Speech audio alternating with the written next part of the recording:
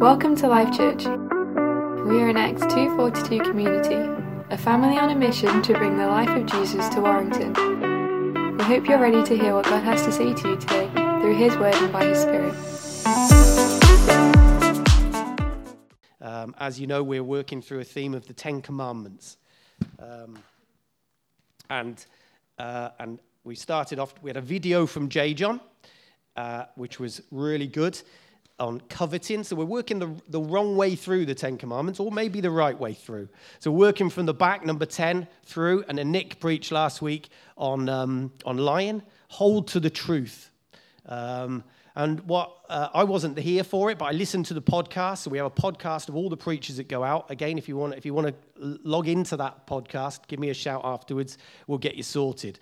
But listening to Nick's preach, really good. And something that stood out for me, the lies that we tell ourselves. So we know about lying, we know how people lie and that sort of thing, but what about the lies that we tell ourselves? It's really important to understand those lies and to defeat those lies. One thing Nick said was lies about being unworthy. I feel really unworthy standing up here this morning doing this, but God's put this stuff on my heart and I need to do it. So I've got to defeat that lie. I'm not unworthy. I'm worthy to stand up here and do this. So that was really good. So if you haven't listened to that, it's good that you should. So this week, it's about stealing, and the title is How to Prosper with a Clear Conscience. So we're going to be looking at the verse from Exodus that says, you shall not steal. But first of all, I just want to do a bit of context with that verse on the screen into how all this happened. You may know the story of the 10 Commandments, and it's in Exodus, so it's early on in the Bible. And this is Moses was given the 10 Commandments by God. And if we turn to that in our Bibles, Exodus 20, in fact, we'll start the chapter before, which is 19. Just to set some scene as to what's happening with these 10 Commandments. So I'll just start at verse 1 at chapter 19 in Exodus, and this is about Mount Sinai. In the 3rd month after the Israelites left Egypt, on the very day they came to the desert of Sinai, after they set out from Rephidim, they entered the desert of Sinai, and Israel camped there in the desert in front of the mountain. So this is the scene. They've moved from Egypt. They're 3 months in, and they're at the foot of this mountain, Sinai. And basically what happens is that Moses goes up on top of this mountain, and God spends time with him, 40 days and 40 nights. And he's 80 years old. How do we know that? Moses died when he was 120, so we take the 40 years off that he was in the desert. He was 80 years old when he did this. So he's climbing this mountain to spend time with God. Now, Mount Sinai is 2,285 meters high. Snowdon is 1,085 meters high. So Mount Sinai is twice the height of Snowdon, and this 80-year-old man is going up there to meet God. Now, if you ever walked up Mount Snowdon, it's a day, isn't it? It's a day trip out, isn't it? So he's doing this. This is 80-year-old Moses going up. So there's miracles happening already, yeah? Even before we actually understand about what's happening. And if you read on through this as well, the whole thing covers lots and lots of chapters, but what happens is after he's come down from the mountain, he's been there for 40 days with God, the children of Israel have just gone mad, and they've built this calf that they're all worshipping. So it all kicks off, it's absolute chaos, and he then smashes the tablets that he's got from God on the floor, and he has to then sort out all the children of Israel, and then he goes back up the mountain to get the tablets again. So 80 years old, he's done all that. I was in the Lake District for 2 nights.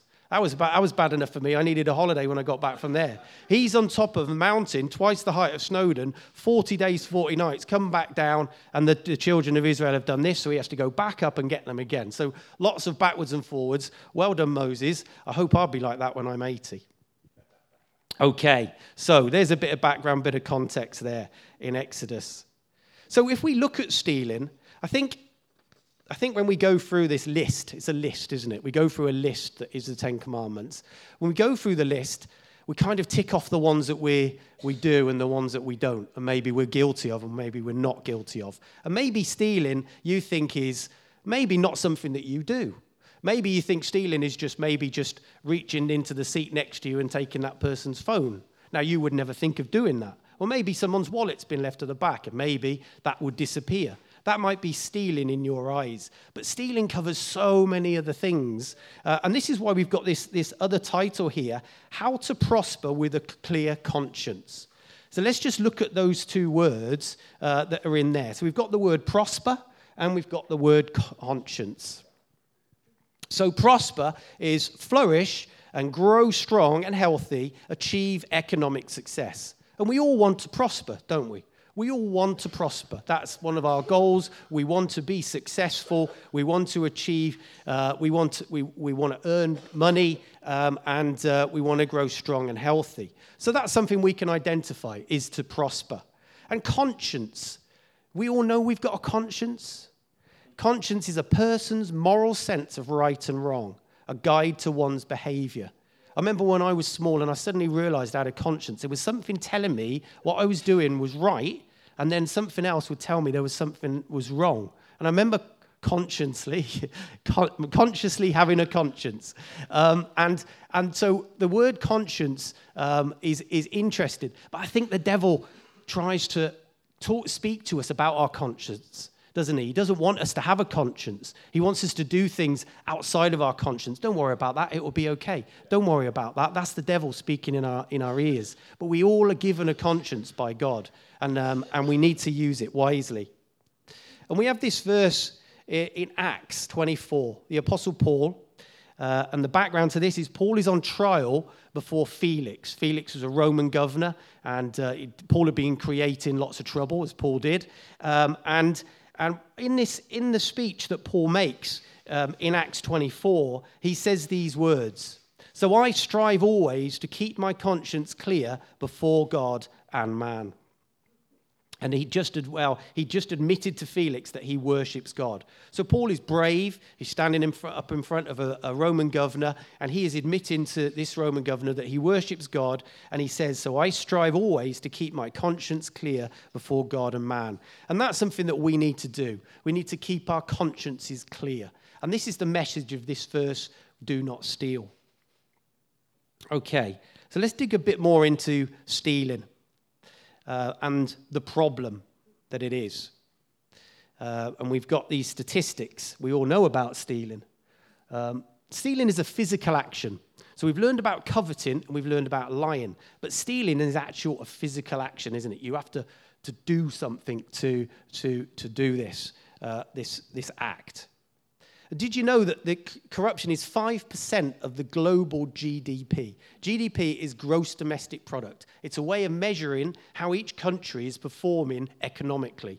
And 5% of that is corruption. So 5% of money moving around in each country is actually corruption. It's huge.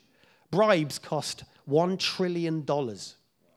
Cybercrime is $1 trillion per year.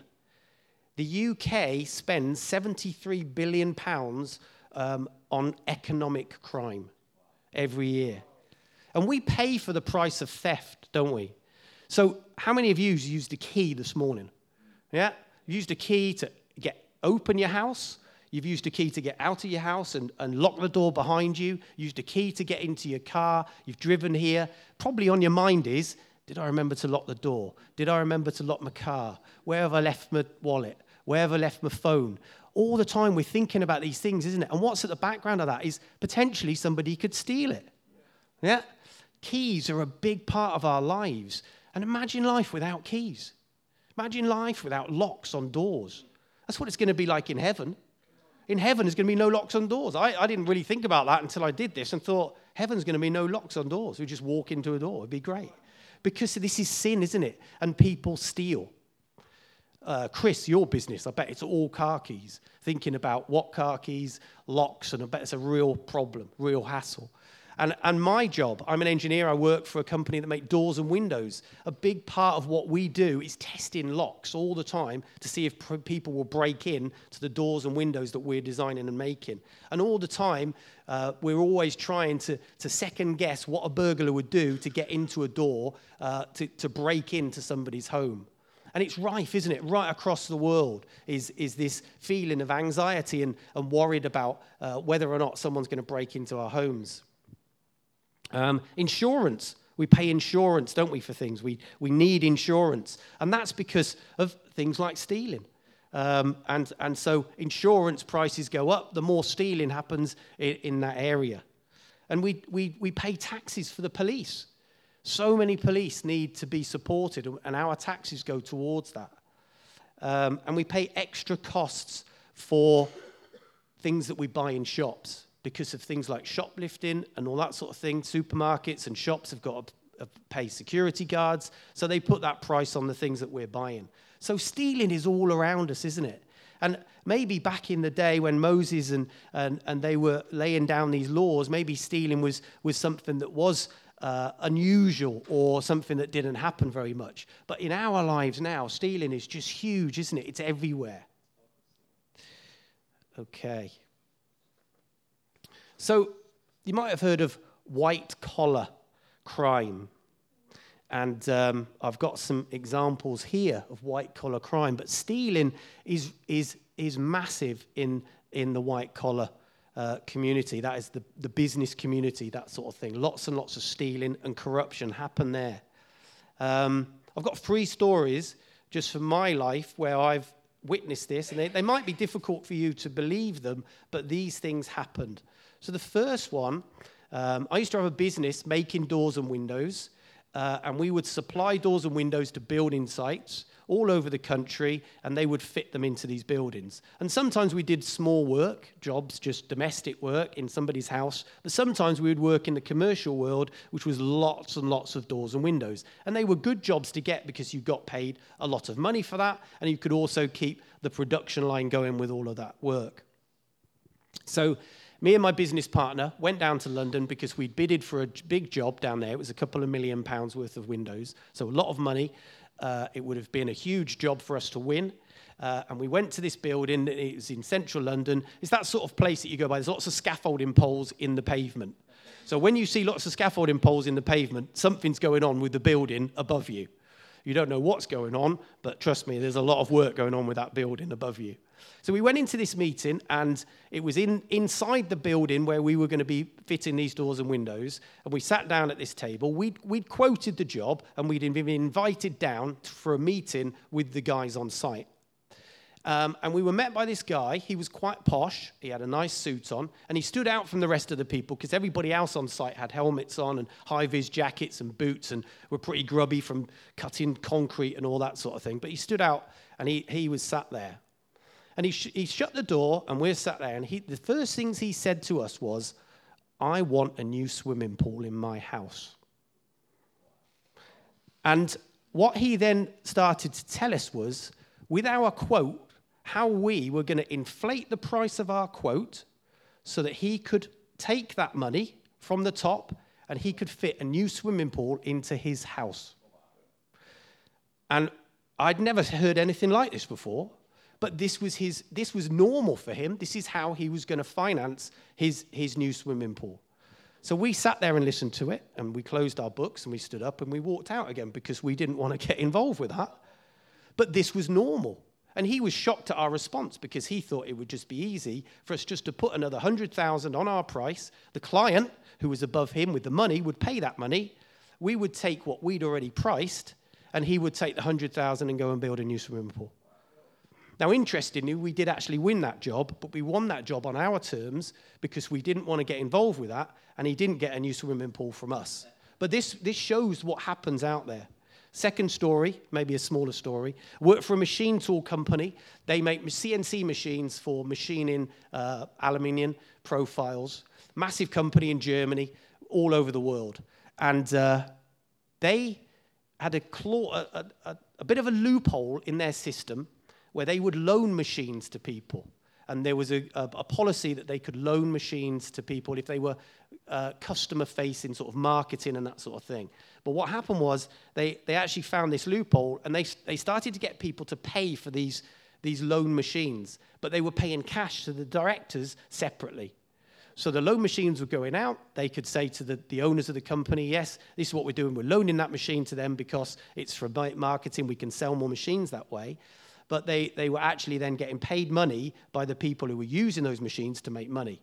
And this happened, and it just took over. And eventually, all of those directors were sacked. The German government had to buy out this company because there was so much corruption happening. There's this little idea that happened, and lots of people lost their jobs. Last one, a glass factory. I love glass, sorry. I do love glass. It was a glass factory close to Hull. And they were making glass units. So glass units in windows that you see through every day.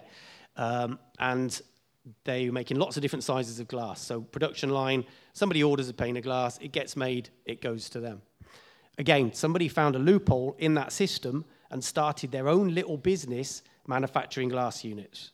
So they found that actually if they created an order, nobody else would see it. It would just go to the factory, and all the factory would make all that glass unit, and then somebody in their van would pull up outside and take those glass units away. Again, cash changing hands, and this happened for a very, very long time. Somebody then uncovered this. The whole place had to close down. Everybody lost their jobs. So these are examples of things that even in my life that I've seen happen and affected a huge amount of people and their jobs. We can see other things on the screen. Tax avoidance, insurance claims inflated. Yeah, maybe you've seen this. You claim on your insurance for your shed's fallen down or something like that. They ask you what was the value of your shed. And so you maybe inflate that slightly. It's dishonest. Who are you stealing from? Mortgage applications inflated. Grant applications inflated. Accessing computers. A USB stick can download lots of information from a company's database, from company's servers. And you can take that information and you can do whatever you like with it. Now, that's dishonest. You're stealing by doing that.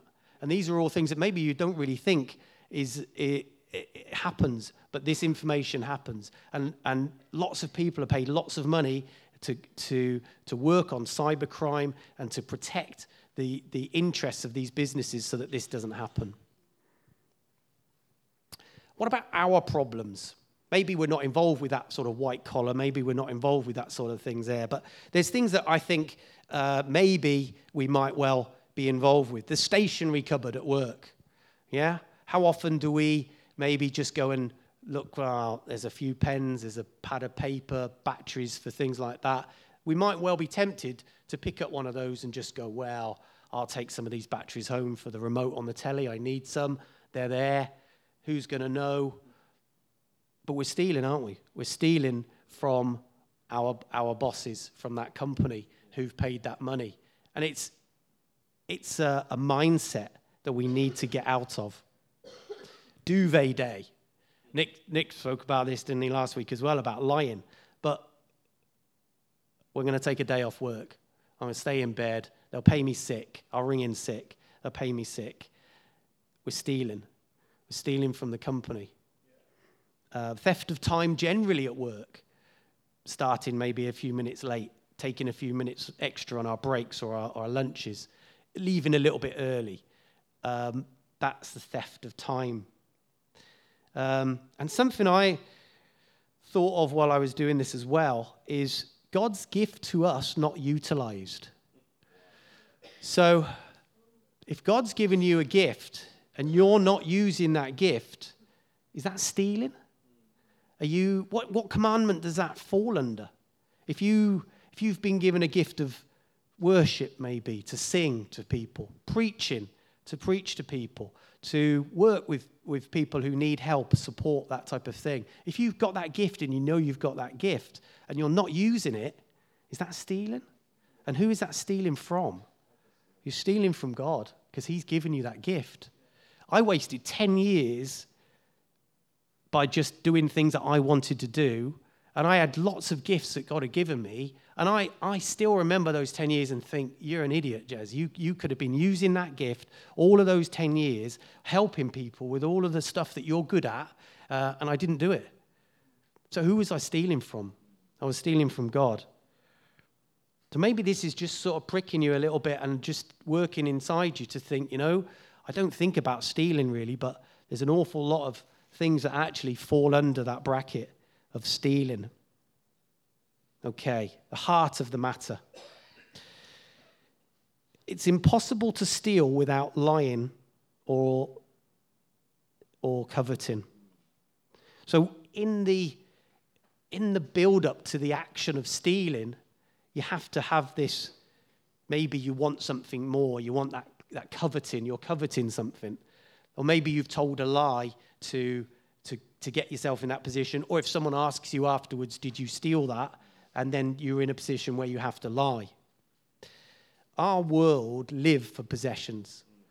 We know this. We see this every day of our lives when we hear conversations. The world lives for possessions. Everybody wants something else. They want the next best thing, the next thing. There's an obsession, isn't there, with more and more possessions. And that's really difficult as Christians for us to live in that place as well, where we're not slightly obsessed with obsessions as well. YouTube, this sort of thing, start to drag us into that world, don't they? Oh, yeah, if only I could do that. And everything's so accessible as well. Take out a loan, get a bigger mortgage, try and earn more money. We're driven towards the next thing and the next thing. And it's really, really difficult because our world is like that. And the devil loves that, doesn't it? The devil loves to take away those feelings of, well, maybe I shouldn't take that loan out. Maybe I shouldn't put myself into debt.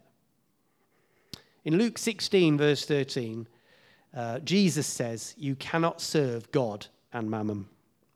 Mammon is another word for money. There's a film in 1985, Clint Eastwood. It was Pale Rider. Anybody seen Pale Rider? It's a Western cowboy film. It's a great film. And Clint Eastwood's in his prime.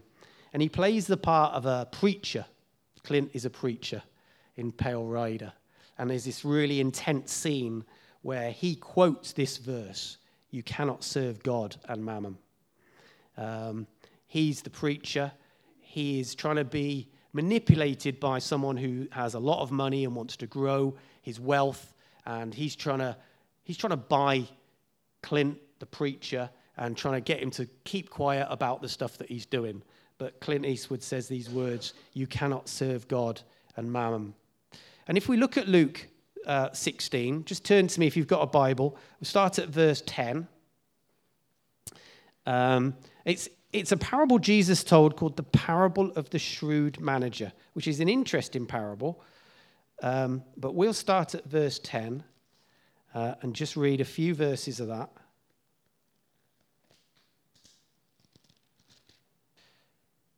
Whoever can be trusted with very little can also be trusted with much. So listen to what that's saying. Whoever can be trusted with little can also be trusted with much. So if you trust somebody with something small, you can probably trust them with a lot. And whoever is dishonest with very little will also be dishonest with much. So if you're dishonest about something small, you'll probably be dishonest with something big. So if you have not been trustworthy in handling worldly wealth, who will trust you with true riches? And if you have not been trustworthy with someone else's property, who will give you property of your own? And this is the verse. No servant can serve two masters. Either you hate the one and you love the other, or he will be devoted to one and despise the other. You cannot serve God and money. And then Jesus is looking around. The Pharisees, who loved money, heard all this and were sneering at Jesus. And he said to them, here we go, Jesus, come on. You are the one who justify yourselves in the eyes of men, but God knows your hearts. Who is highly valued among men is detestable in God's sight. God hates this greed. God hates this love of money. And we need to be careful how we use it. So hopefully that's framed the heart of where we are with stealing. So I'm on my last page now. We've got a few more points to go through. First of all, we'll just go to Chronicles. So I want to tell you that God made the world. How And we believe that, don't we, because we read it in the Bible. And in 1 Chronicles 29, 11 to 12, David, this is called David's song. And if you've got your Bibles, let's go to 1 Chronicles 29, 11. And we'll read what David says there.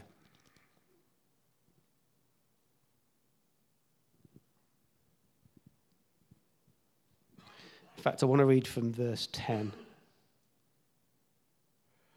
which is the beginning of David's prayer. David praised the Lord in the presence of the whole assembly, saying, "Praise be to you, O Lord, God of our father Israel, from everlasting to everlasting. Yours, O Lord, is the greatness and the power, and the glory, and the majesty, and the splendor. For everything in heaven and earth is yours." Remember that. Yours, O Lord, is the kingdom. You are exalted as head over all. Wealth and honor come from you. You are the ruler of all things. In your hands are strength and power to exalt and give strength to all. Now, our God, we give you thanks and praise your glorious name. So we know some of the history of David. David goes through ups and downs. David does some horrendous things. David does some great things. He's looking back on his life. He's just about to hand over the crown to his son Solomon, and David makes this prayer to God, and he's acknowledging that God owns everything. Everything we have comes from God. It's on loan to us, and God wants to know what I did with everything that he loaned me. Therefore, when we steal from God. You might think your boss owes you that pad of paper or that battery.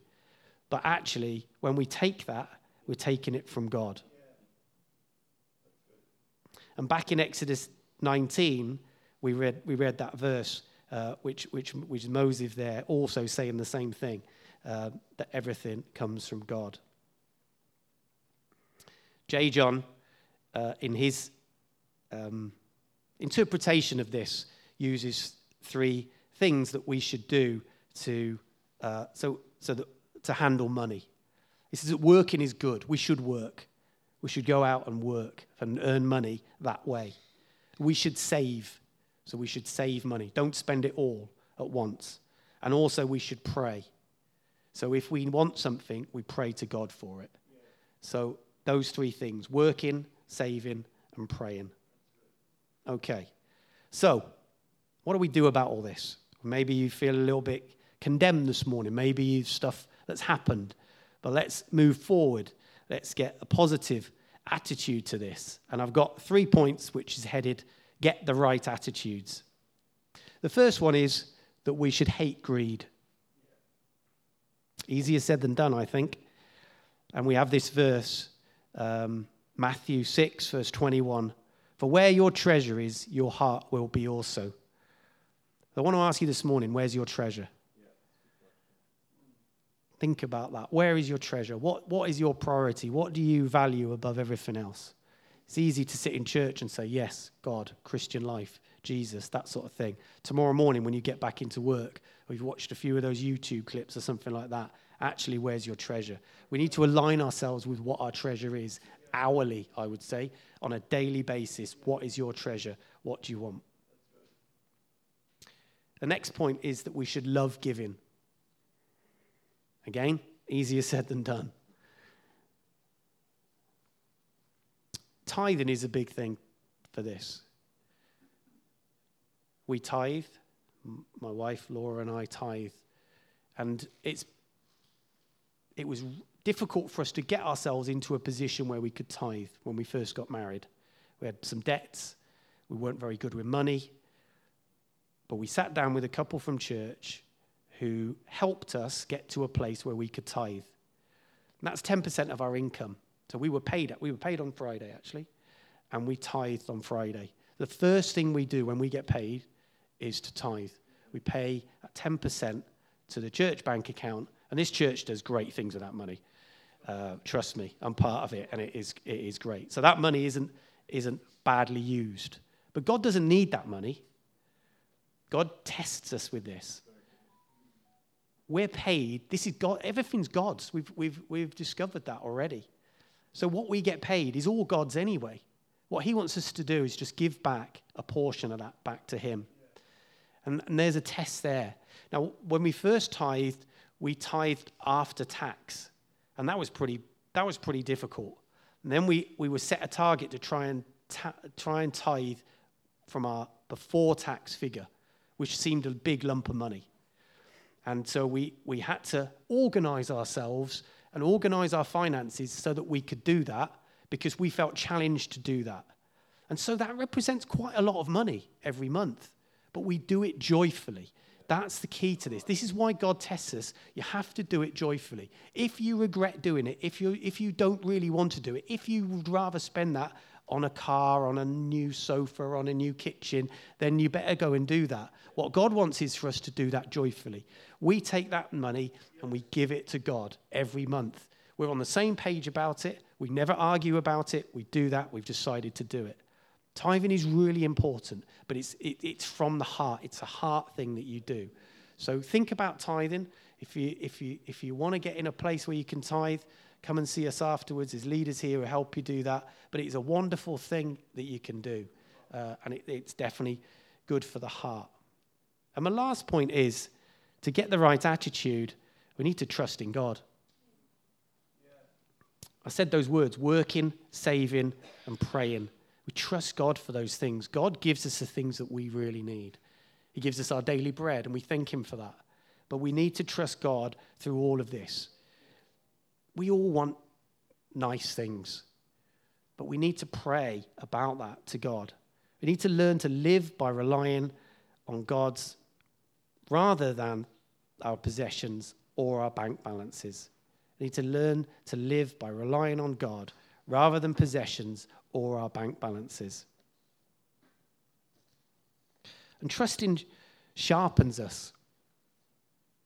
It's a decision we make with God to buy that thing or to acquire that thing.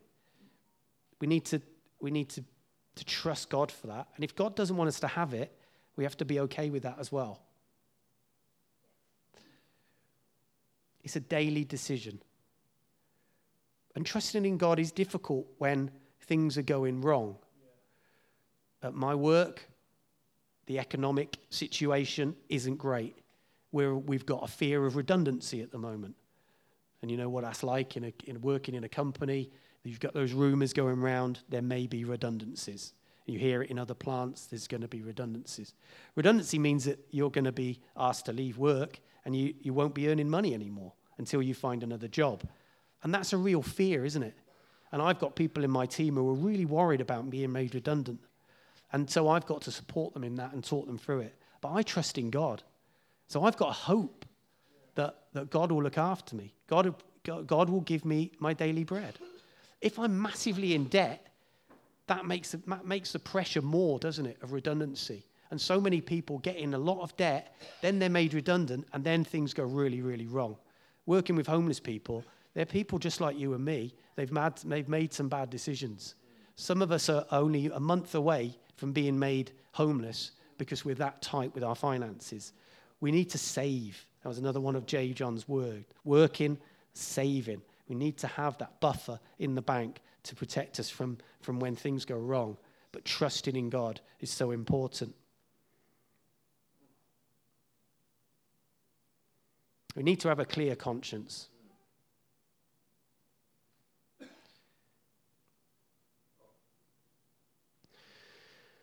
So as I finish off, we're going to pray. But one thing you can do, if you've stolen something, is you can give it back. And it's as simple as that.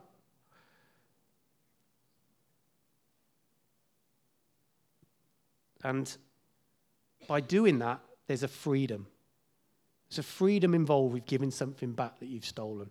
Maybe you haven't paid a debt off and you need to pay that debt. But there's a freedom involved in doing that. Maybe it's as small as a battery from your stationery cupboard at work. Just give it back, take it back, buy your own batteries. But there's something beautiful about that, giving that back, because Jesus did that for us, didn't he? Vindicated, we call it. And we're vindicated because Jesus saved us. So let's pray. We've come to the end of this week's message. We hope you've been impacted and inspired. Keep up to date with everything that's happening by visiting our website at www.lifechurchwarrington.com.